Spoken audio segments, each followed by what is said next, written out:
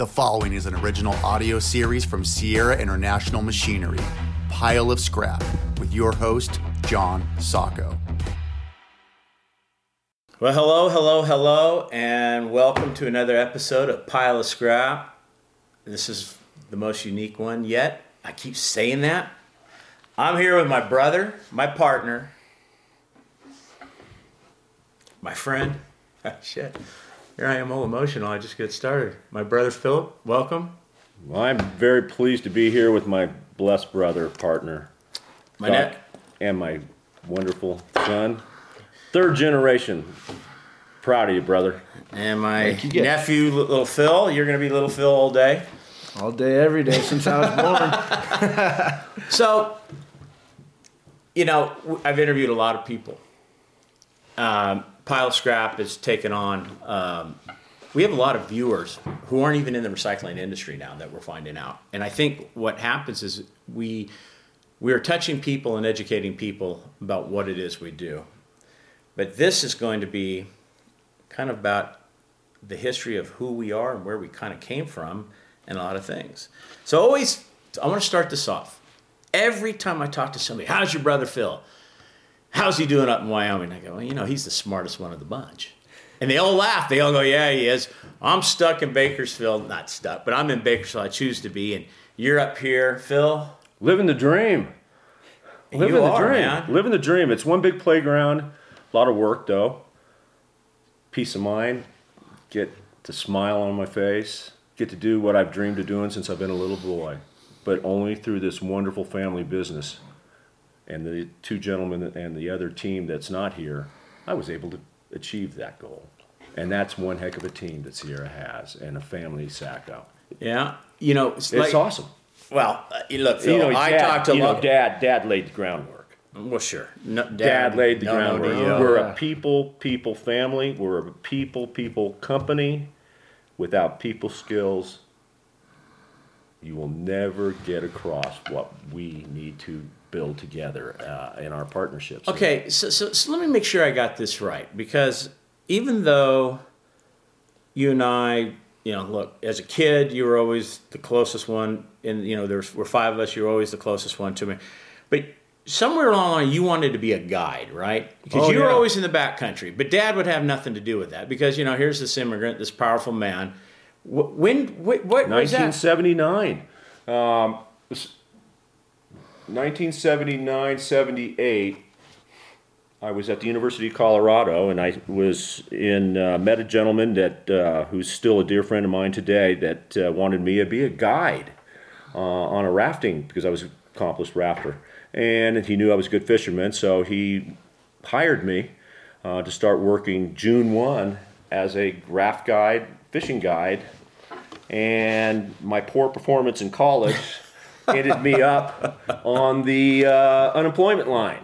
And so my father stepped in and says, son, we have an opportunity for you. Come back to Bakersfield, but you first got to cut your hair, and you're going to not do the things you're going to do in Colorado. You're going to come back and give us 100% commitment. And then I said, yes. So you moved here in 2018 or 17, full-time? Full-time, it would be 2018, full-time. Okay, so almost, how many years is that? 79, so that's 40 years, almost 40 years. So now you are kind of doing that. All these years later, you finally get to do truly what you wanted? Yeah. What's your favorite? Hunting, fishing, guiding? What's your favorite thing? Seeing other people enjoy harvesting the fruit here.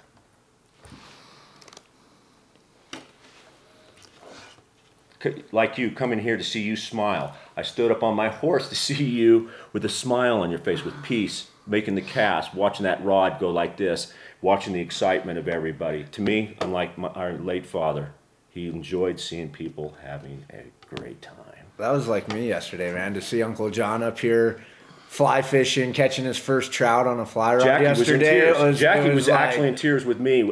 It's amazing to watch you do it's it, man. The first time I ever fly fished. We did in Alaska, but that was that one time, but on a river. And I was successful yesterday, surprisingly. I didn't think I was.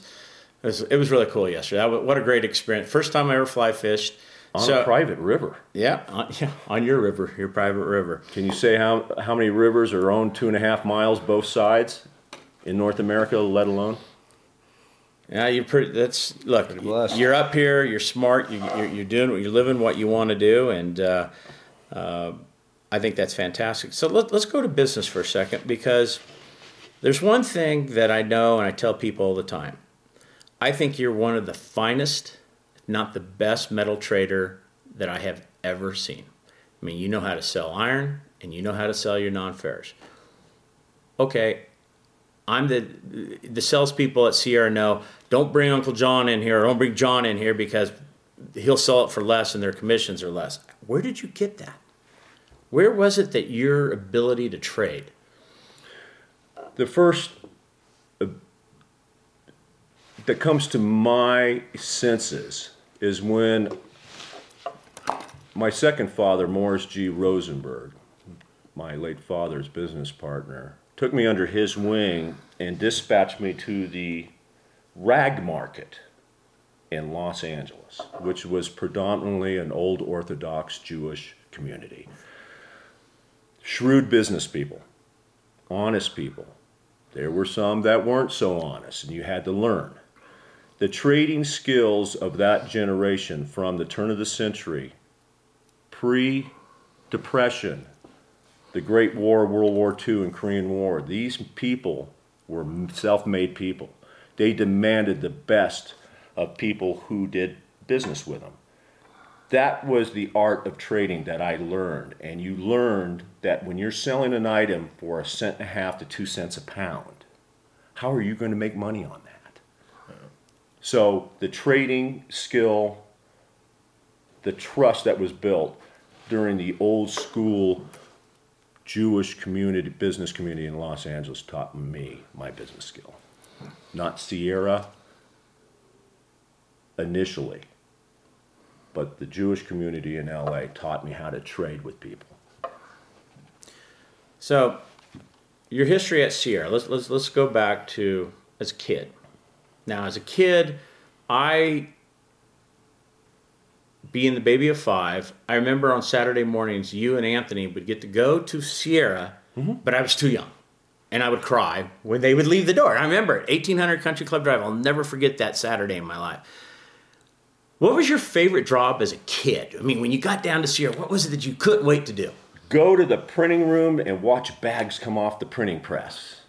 See, I was never in that department. To me, that was fascinating because the material came from India and Bangladesh, which was East Pakistan then. We bought the stuff from halfway across the world to bring it here to put in, to use in American agriculture. It was really a neat experience. So as a little kid, the printing room with Angelo Pinelli was truly the joy on Saturday mornings until the scrap business started going, and then we wanted to go down and watch the car crusher. We wanted to see those cars go boom flat. And we don't care if flying glass came around, and in today's world, that'd be the most dangerous thing we could do in our workplace. I remember that old car flatter. Yes, we did. It was a crazy machine. Yeah. What about you? You as a kid, your dad brought you down. What was your favorite job when you came down to Sierra on a Saturday? Gosh. Get in the excavator. Yeah, the excavator. But like both of you guys, Nano had me starting. I remember he'd give me $10 a warehouse to sweep. And, at 6, 7 years old, I was a rich kid getting 10. It'd take me until lunchtime. Then he'd normally pick me up and we'd go to Luigi's for lunch. Imagine that. Yeah. But sweeping those warehouses, I just kind of remember that was my first learning what work actually was. Started out fun, started for money, and then I just remember after doing a couple, it was like, oh, this is actually going to take me some... I just kind of vividly remember that, thinking back, like, oh, this is what they talk about when... Literally from the ground up. Yeah. Yeah, I always say, the first piece of equipment I ever operated was a broom. Yep. That was it. Mine too. But you got over to the new bag side because Sierra. There was Sierra Bag Company before there was ever Sierra International Machinery, and there was Sierra Iron and Metal. But we were always on the bag side growing up. Anthony kind of worked over in the metal side, right? Our oldest brother, but I my favorite job was always operating the upstroke baler in the bag plant, in the used bag plant. You were over in the new bag plant. I was in the used bag plant. So that was always my favorite. And to think all these years later, I'm selling balers. And that if you think about it, it's just crazy. We've been taking other people's discarding items, taking those items and making money on it. Repurposing all our it. life, yes. Our whole career as workers, business people, have been converting in people's discarding items. So we've found the value of that. I often sometimes think about too, you know, growing up in the family business and just growing up in the scrapyard. You look at it. I mean, obviously the point of business is to make money, but you know, we talk about, hey, we are a major part of the recycling industry. Sometimes when you step back and you look at it, you go, oh wow, there's an old bike, or there's an old bed frame, or there's an old steel I-beam. Sometimes I'll think, how many times has that actually been reused? And they've all been reused multiple times. I mean, it's a raw material.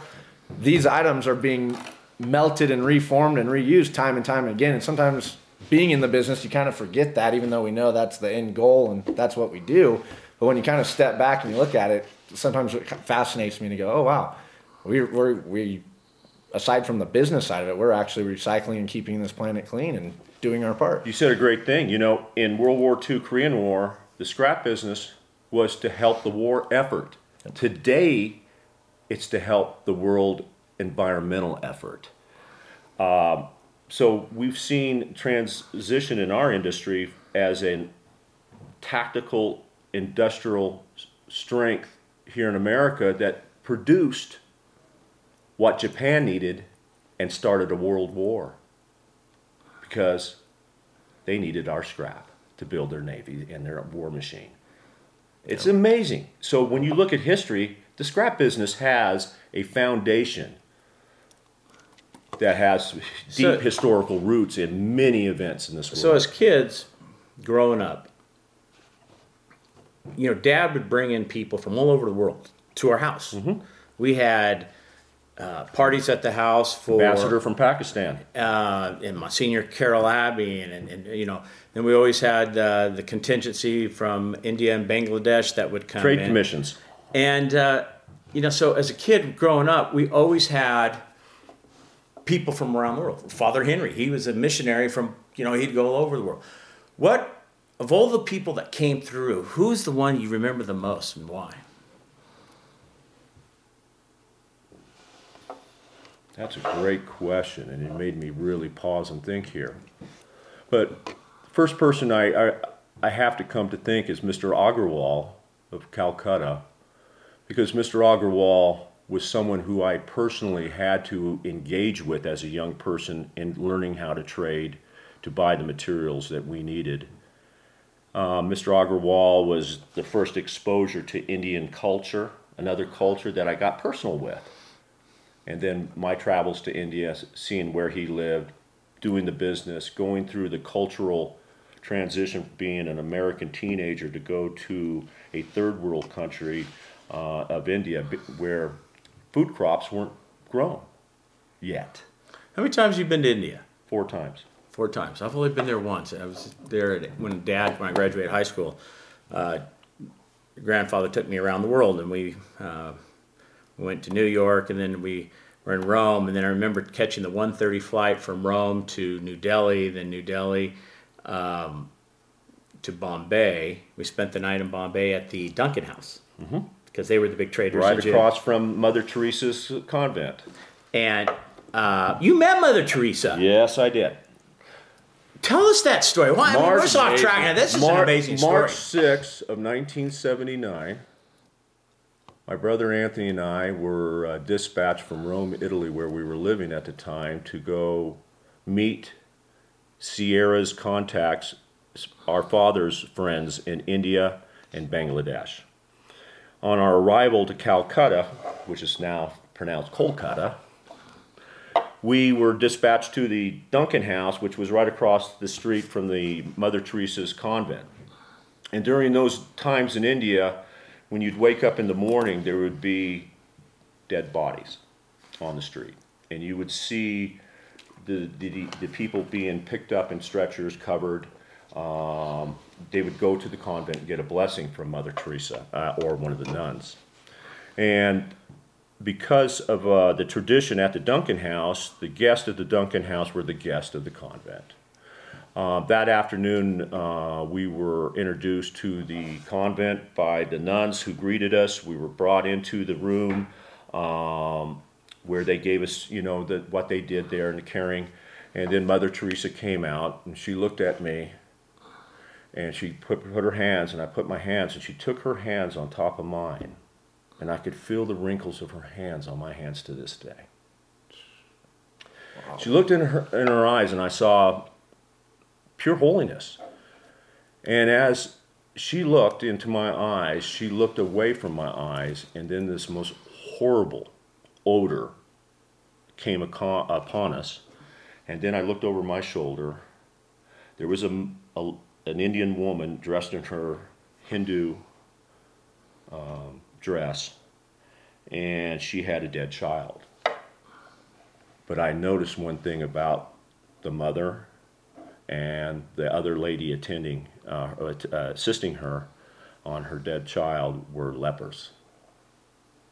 I was in the presence of a leper. And Mother Teresa said to me, and Anthony, "It's okay, son." And I felt a calm. And this woman presented her child to Mother Teresa, where they gave her the blessing, they cleaned her. It was a girl, and they dressed her for the ceremonial funeral. And that touched me to this day. And she would not accept money for charity. She just wanted our souls.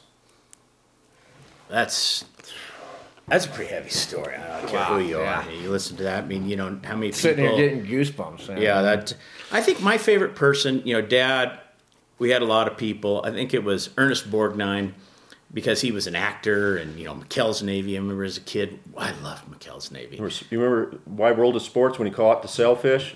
Yes, and so Ernest Borgnine came in his home, and this was part of the fundraiser things that we had. We had a lot of people. I think that's part of our upbringing. Why, it's been so easy to do business all over the world, because our father, your grandfather, introduced us to people from all over the world, and it was a natural. It wasn't odd to us. No, it was just a natural cultural. Differences were embraced by us. We embraced, wow, this is a person from Pakistan. Wow, this person is from South Africa. Yeah, we lived in Rome in 1976, 77. Mm-hmm. Then we lived that one summer in Fragena. Outside of Rome. Summer 68. Ringo Starr's wife was Barbara Bach. Well, Barbara Gregorini at the time. Yeah. She married Augusto Gregorini. That's a great story. Remember Joe Walsh's wife, Margie? Yeah, So that's a crazy thing. And then we spent another summer touring all of Italy. What is your favorite family travel story? Let's have a little fun with what is your favorite... Well, we were outside, it just comes right to, we were outside of Bari in the bus. I called it what was it? The Fiat bus.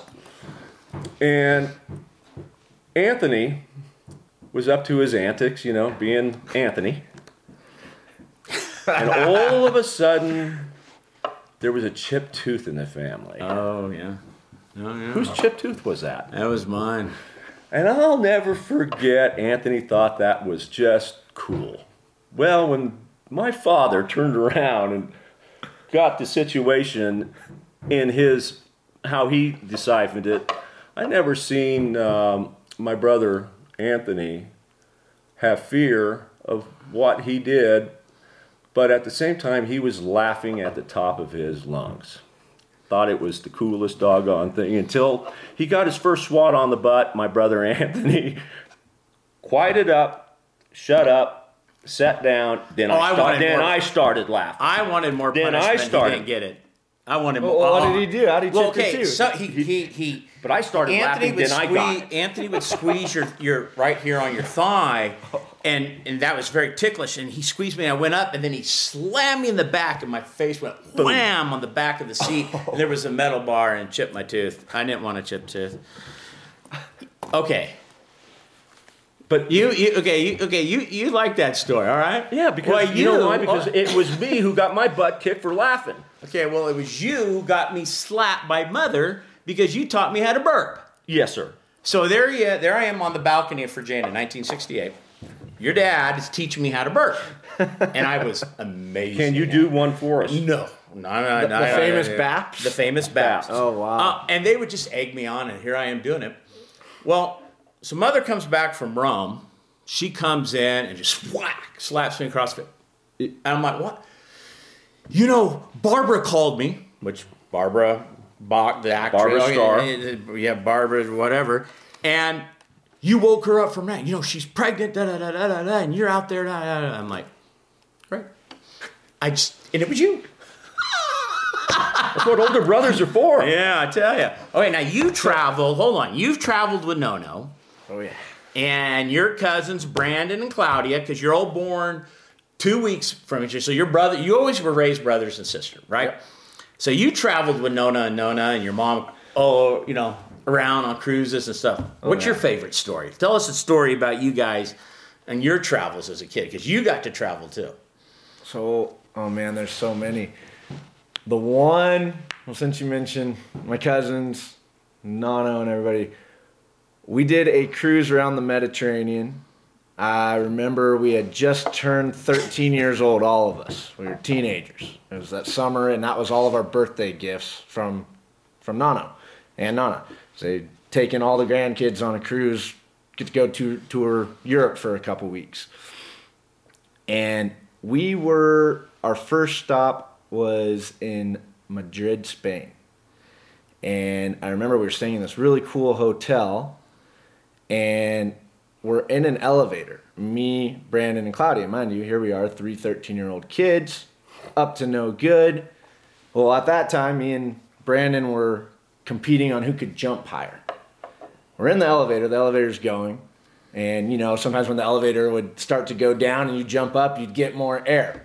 Well, we'd hit it so it went down, jumped up, and we grabbed onto the top of the light fixture. And the light fixture in the elevator snapped down. Perfect. That's what we thought. And then all of a sudden, wads and wads and wads of cash just start falling. I'm talking like something out of a movie. Just fat wads of cash just start falling down off this thing. My heart rate just jumps up thinking about it, going, what the heck just happened? So we immediately stop the elevator. We look up there and we're hitting it to go back up to our floor before we got to the lobby. We get it to go back up. We're stuffing Claudia's purse, and I forget if me or Brandon had a backpack. We had an entire backpack full of cash and and it wasn't just a small purse. It was before the Euro. Yes. So. Or no, it's after the Euro. after the Euro. The Euro After came the in. Euro. Yeah, all right. So it was, it was, they were Spanish pesos. Legitimate Spanish pesos. Which We weren't ran worth nothing. They were worth nothing at into the the room, and I'll never forget the look on Nano and Nana's face. My mother was there, and instantly we're about to get beaten by Nano because he thought we just went and robbed somewhere. I mean, literally. Then we're telling him, no, we found it. Then he goes into this, oh my gosh, where did you find it? We have to be careful. Like, you found either drug money or cartel, whatever it was. There's all this money that was hidden in the upper part of this light fixture in the elevator. And Nano takes it to the front. It was real money. It wasn't counterfeit. It wasn't anything. It was it was Spanish pesos. So we go to the bank. We literally go to the bank, me, Brandon, and Nano, to see if we can exchange it.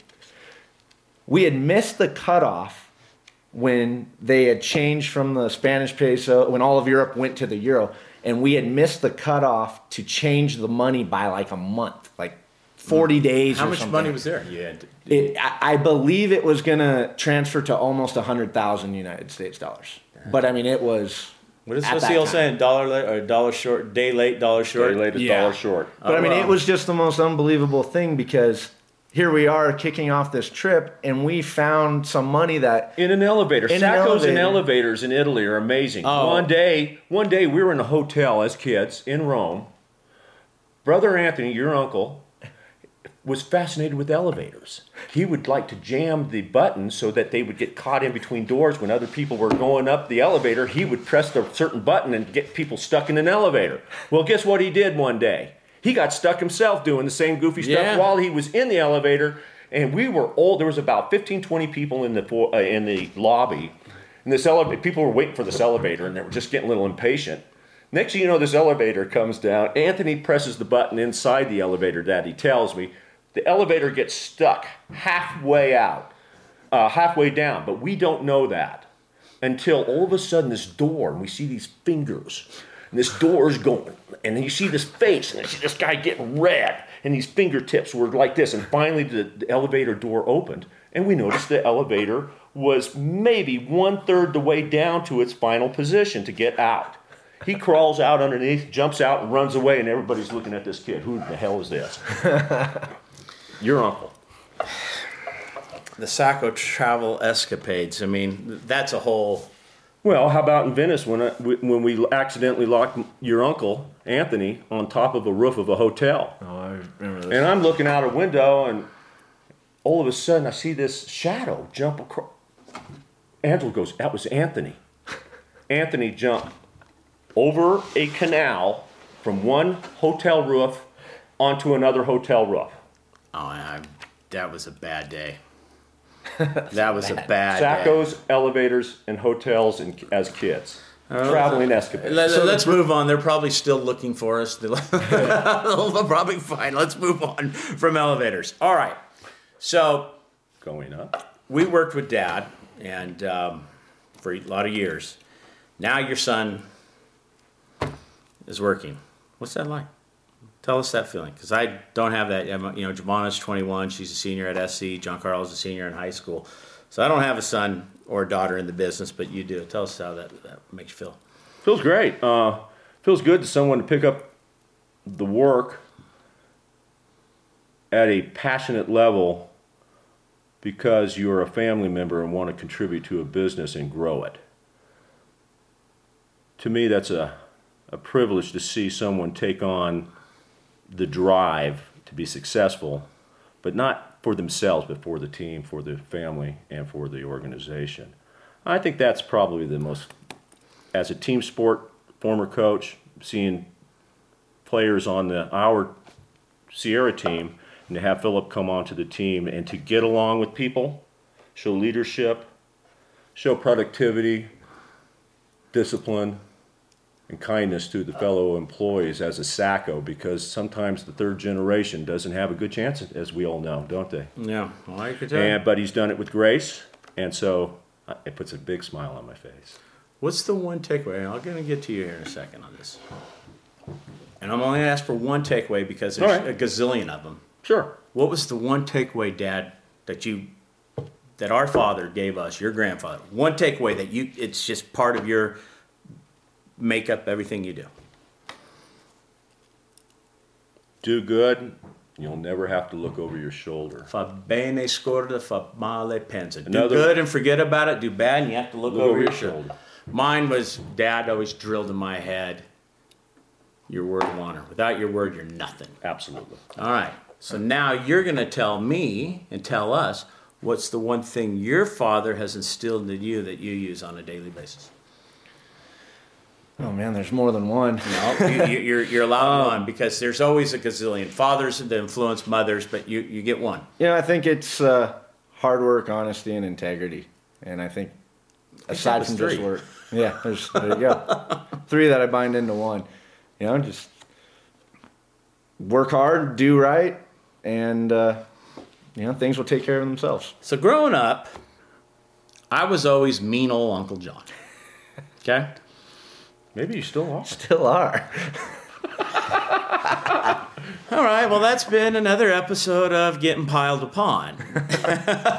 I was ready to mean pile old- on? Yeah, I was mean old Uncle John growing up. A couple times, it's been years, you came to me and you said, I now understand you. What was mean old Uncle John to the perception into what it was now? What you understood about me that gave you the perception I was mean old Uncle John? Well, you like to get to the point, no goofiness, get it done, don't beat around the point. As kids, we were crazy. Yeah. I mean, we were out of control kids. I was not ready for prime time. Trust me on that one. I was not ready to be an uncle. I remember when he held Giovanna for the first time. He went, "Huh? Oh yeah, I mean, This is a baby?" No, it was the overwhelming sense of change. I also think that's a big thing that changed you. You know, Absolutely, youngest it of changed 5. You know, Yeah. When Uncle John became a there's father. still a big age gap between us, but you know, you're the youngest of all my aunts and uncles, so I don't think we wanted to gravitate Hold towards on, you. we're going back to travel to Italy stories because you and Amelia were going to Italy. Oh man, here we Okay. go again. And he goes, Uncle John, me and Amelia are going to go to Italy. I go, great. This is a year after you're married, or I think a year, two years. Yeah.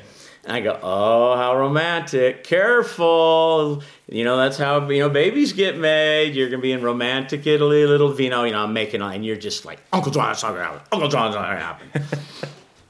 It did. Yeah, sure enough, that's where little Alana was manufactured. And then I get the phone call from you. You jinxed me. Not a jinx, huh? Nope, blessing. best blessing. Yeah, I ever. know. That's another travel to Italy. I mean, there's just so many stories about our travels. And I think that's interesting how, your travel, you're a salesperson, you're the RSM for Canada, regional sales, and for the Western U.S., and other than Oregon and Washington, and you're on the road a lot. I'm on the road a lot. We're here, but this doesn't feel like on the road. This is pretty amazing spot, Phil. Congratulations for you to be up here. This is, people, again, I want to go back to people always asking me about how you're doing. And I always tell them, and, I told them, you're smart, but I always tell them, I go, they always ask me how it works. I go, man, my brother and I got a partnership. You guys don't understand, don't ask about it. But I always tell him, I go, he's happy here. This is peace for you. And I'm setting this up because from 2015, 14 to time you bought up here, our industry was going through the worst times, and we also had some bad things happen to us internally. Life-changing moments in your business career. It goes back to Dad's teaching. Are we bleeding, son? Is there a leak in the boat? Yeah, that's when business says when you're bleeding means we're losing money. So, are you humble enough to address it, or are you going to stick your head in the sand and get what kicked? We had, no matter through our career, it's been a great career. But during those years, John, it was tough. And those were the years where it challenged me. Where am I going? Do you want to stay in this game and just be stuck in a place that it's productive, you're making a living, you're contributing, but I'm not getting any nourishment. And what is that nourishment? Peace. Well, we being had in a place where I want to hunt and fish. Every fall, I was either in sports, football coach, doing things that I wanted to be hunting and fishing, because you have to take care of family and kids like this over here first as a responsibility. And so fall was a time of commitment in sports, teaching kids, being part of the high school, being part of developmental football. I wanted fishing and hunting and riding horses in the mountains in the fall. And now I have it. But without Sierra, without the great you and the other great people we've had on board that are no longer living and are still living with us, I give my credit to them. So did you tell your dad to buy this ranch here because it was in your territory where you're regional sales manager, so you could come up here and work out of here? I mean, come on, it's pretty convenient. No, it just kind of happened that way. No, fell in my lap. Yeah, I remember. I came to your office and you says, no, Philip, this is you. I'm not that. No, this is. I mean, but it is. It's in life. You're at a different point. You had a grown son out of the house in Correct. business. Oh, and yeah. I got different kids, dynamics I altogether. got kids in school, but you know what? That your happiness is I could always tell every time you come back to Bakersfield, it's like a meter. 1 day, 2 days. By day 3, it goes, when you going back? Because not because I want you, because I could see the happy meter dropping on you just because it's the intensity of it all.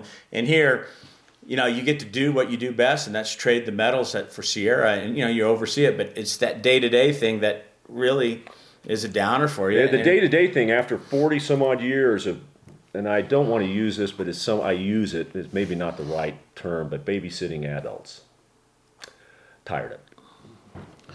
That means managing ongoing processes between links of personnel in our business. I want the team to take on their own responsibility, which they've done. They are a very interlocked chain. One link gets weak, it affects the whole chain. And this team that we have built at Sierra won't allow that now. And it's a culture to keep the chain strong. And for me to be like Nono, our late father, would say, I just want to be the conductor. I just want to conduct the orchestra. I know when you're out of tune. Absolutely. That's what he would say to you. Yeah. That's the role I've embraced. I enjoy it, but to see the success, like our young salespeople, Jessica coming up with a sale, to see the diversity in our sales team, the diversity in our purchasing team and management teams, from the equipment side, from Georgia to Bakersfield to the logistic team in Sierra Recycling. These are wonderful people that are getting it done. And you know what? It is wonderful to stand back and watch the team play between the lines and score touchdowns. So As a coach, I want to be the coach. Yeah, I love coaching too. Yeah, coaching Giancarlo there was nothing like coaching. Coaching is the ultimate. I'd always say I'd quit my day job if I could coach, but it sure doesn't pay like my day job. What you said there, and my taking it away from Sierra actually took time away from Sierra. Did it help Sierra? No. It helped the kids and the things I did for the school. But when I look back at it, I left a lot of my talent off the field for Sierra, and that I won't do again. That's the rear view mirror. It's the proverbial 2020 hindsight's 2020. But in your late 50s, you learn that, and that's okay. Yeah. It's okay. It's part of life, and I've embraced it and made that change. That's why I retired from coaching, to give it back to Sierra in my last years. All right, we're gonna come to conclusion here, but I always like to, I think about a lot of funny things. My mind, the way I am, I like to think of a lot of funny things. What's the funniest story at Sierra that you got to come up? I know what it is. There's no question. One day, Dad, Morris Rosenberg, Mario DiMoffetto, Mike and Darian invited me to lunch at the Bakersfield Country Club. It was in the middle of the summer, potato season. I didn't have the time to go from the factory to go have lunch. But they demanded me to do so. It was part of the recognition of doing a good job. And of course, being with Dad, Rosie, Mario, who was my godfather, it was a great lunch. And we were all talking until Dad took a phone call at the bar. You remember the old bar? Yeah, sure, the Orange Bar. Ben, we have a phone call, and Dad gets on there, and Dad comes right back to the table, irritated, red. You can tell my father was irritated. He tells Rosie, we got to go. There's an issue down at Sierra. Fire department's been we thought it was fire, but it wasn't a fire. As we got down on Mount Vernon, and we started going over the overpass, we noticed a huge cloud of dust. I mean, not a small cloud. I mean, a very large cloud plume coming up into the sky, and we were just going, wow, what's going on over there? As we started looking, it was right over Sierra and Calcott. So we came down Brundage. We were going westbound on Brundage, and then we made a turn into the yard, and we noticed it was coming from Sierra. Well, we drove in the back, and there was my brother Anthony in a 1955 Oldsmobile doing figure eights around the scrap pile and had built a dirt track that actually had a mild bank to it. And he was side going, and this cloud, and everybody, there was a crowd around. I never laughed harder in my life. And to hear my godfather go, that doggone kid, I can't trust that doggone kid because every time we leave, the doggone kid messes up here, Ben. So hearing my dad, Mario, two Italians from the old world, start screaming at each other, and then this calm Jewish guy would say, why don't we just get him out of the car and kick his butt? Well, they drove right up to him, and old St. Anthony does a side Brody, stops as we were coming here, and stops between me and the bed. His car going sideways, stop. Mario jumps out of the car. Dad jumps out of the car. I stay in the back seat of the car. Rosie's sitting in the front seat. It's going to be okay, Phil. Well, my brother Anthony ran from both of them. They couldn't catch him. Until that night at the dinner table, Anthony had to address that. I can only imagine when you cross Nano, the old drill sergeant, World War II. I mean, but you guys, just to see all the employees gathered around, it was like a demolition derby in a scrapyard with my brother creating the biggest dust cloud I've ever seen. Well, we used to take in cars. We used to be an auto dismantler, and he would get, if he could get one running, man, that was he was on. He knew how to. It's your funniest story. Oh, man. I was probably 10, 11 years old. You guys had just bought the new excavators in the back. It's old scrapyard stories. And you had Qatar, and I believe it was Sindhu that were running it. And I remember I was in the front, and you just kept hearing this loud, like this booming sound that would shook the ground in the front parking lot. And then you look back, and here you see these two excavators with grapples fighting, just hitting booms, grapples grabbing on each other. Here's these two guys fighting in two almost brand new excavators. Perfect. And I'll never forget Nano just beelining it back. Dad, you coming out of the office, going with you guys, and just, I mean, you almost couldn't help but laugh, but then at the same time, just all hell broke loose. Poor guys, they were, well, rightfully so, they were fired on the spot, but oh my gosh, talk about being a little kid laughing at a scrapyard story. Who would have thought two grapples? Two dueling booms and grapples. Just going at it.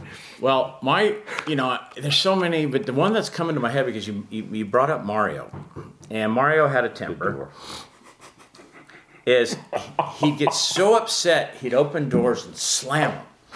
And he'd whatever. And one time, I went to go up, and he looked at me all calm. He went, "You can't come in yet." And he's just slamming the door right in front of me, and I'm just... Oh, man. Today, those actions, you just, those we couldn't do those things in the workplace. So much things are you can't tolerate, but, I think that's, it's just part of what we are. Well, look, guys, we could go on for hours talking about, but we've had an amazing 24 hours here. Only 24 hours. We fished. We had an outdoor barbecue dinner last night on an open flame, which I haven't had. You've been on horses, and just what a great... You get to learn how to shoot a bow here shortly. I'm going to do that, and I'm really excited about that. I have not done that either. So You're gonna so many firsts. Well, listen, Philip, my brother, I love you. Love you too, Johnny. Thank you. God bless you. You too, son. Likewise. Sorry for my emotion, but our families took some hits this past year. And a friend over here took a hit, lost a friend, lost a father. But life is good. And that comes from a really good friend of ours who quoted, says, "You Sackos, you're our partner in profit. Dennis Rivet. And that has pretty much been my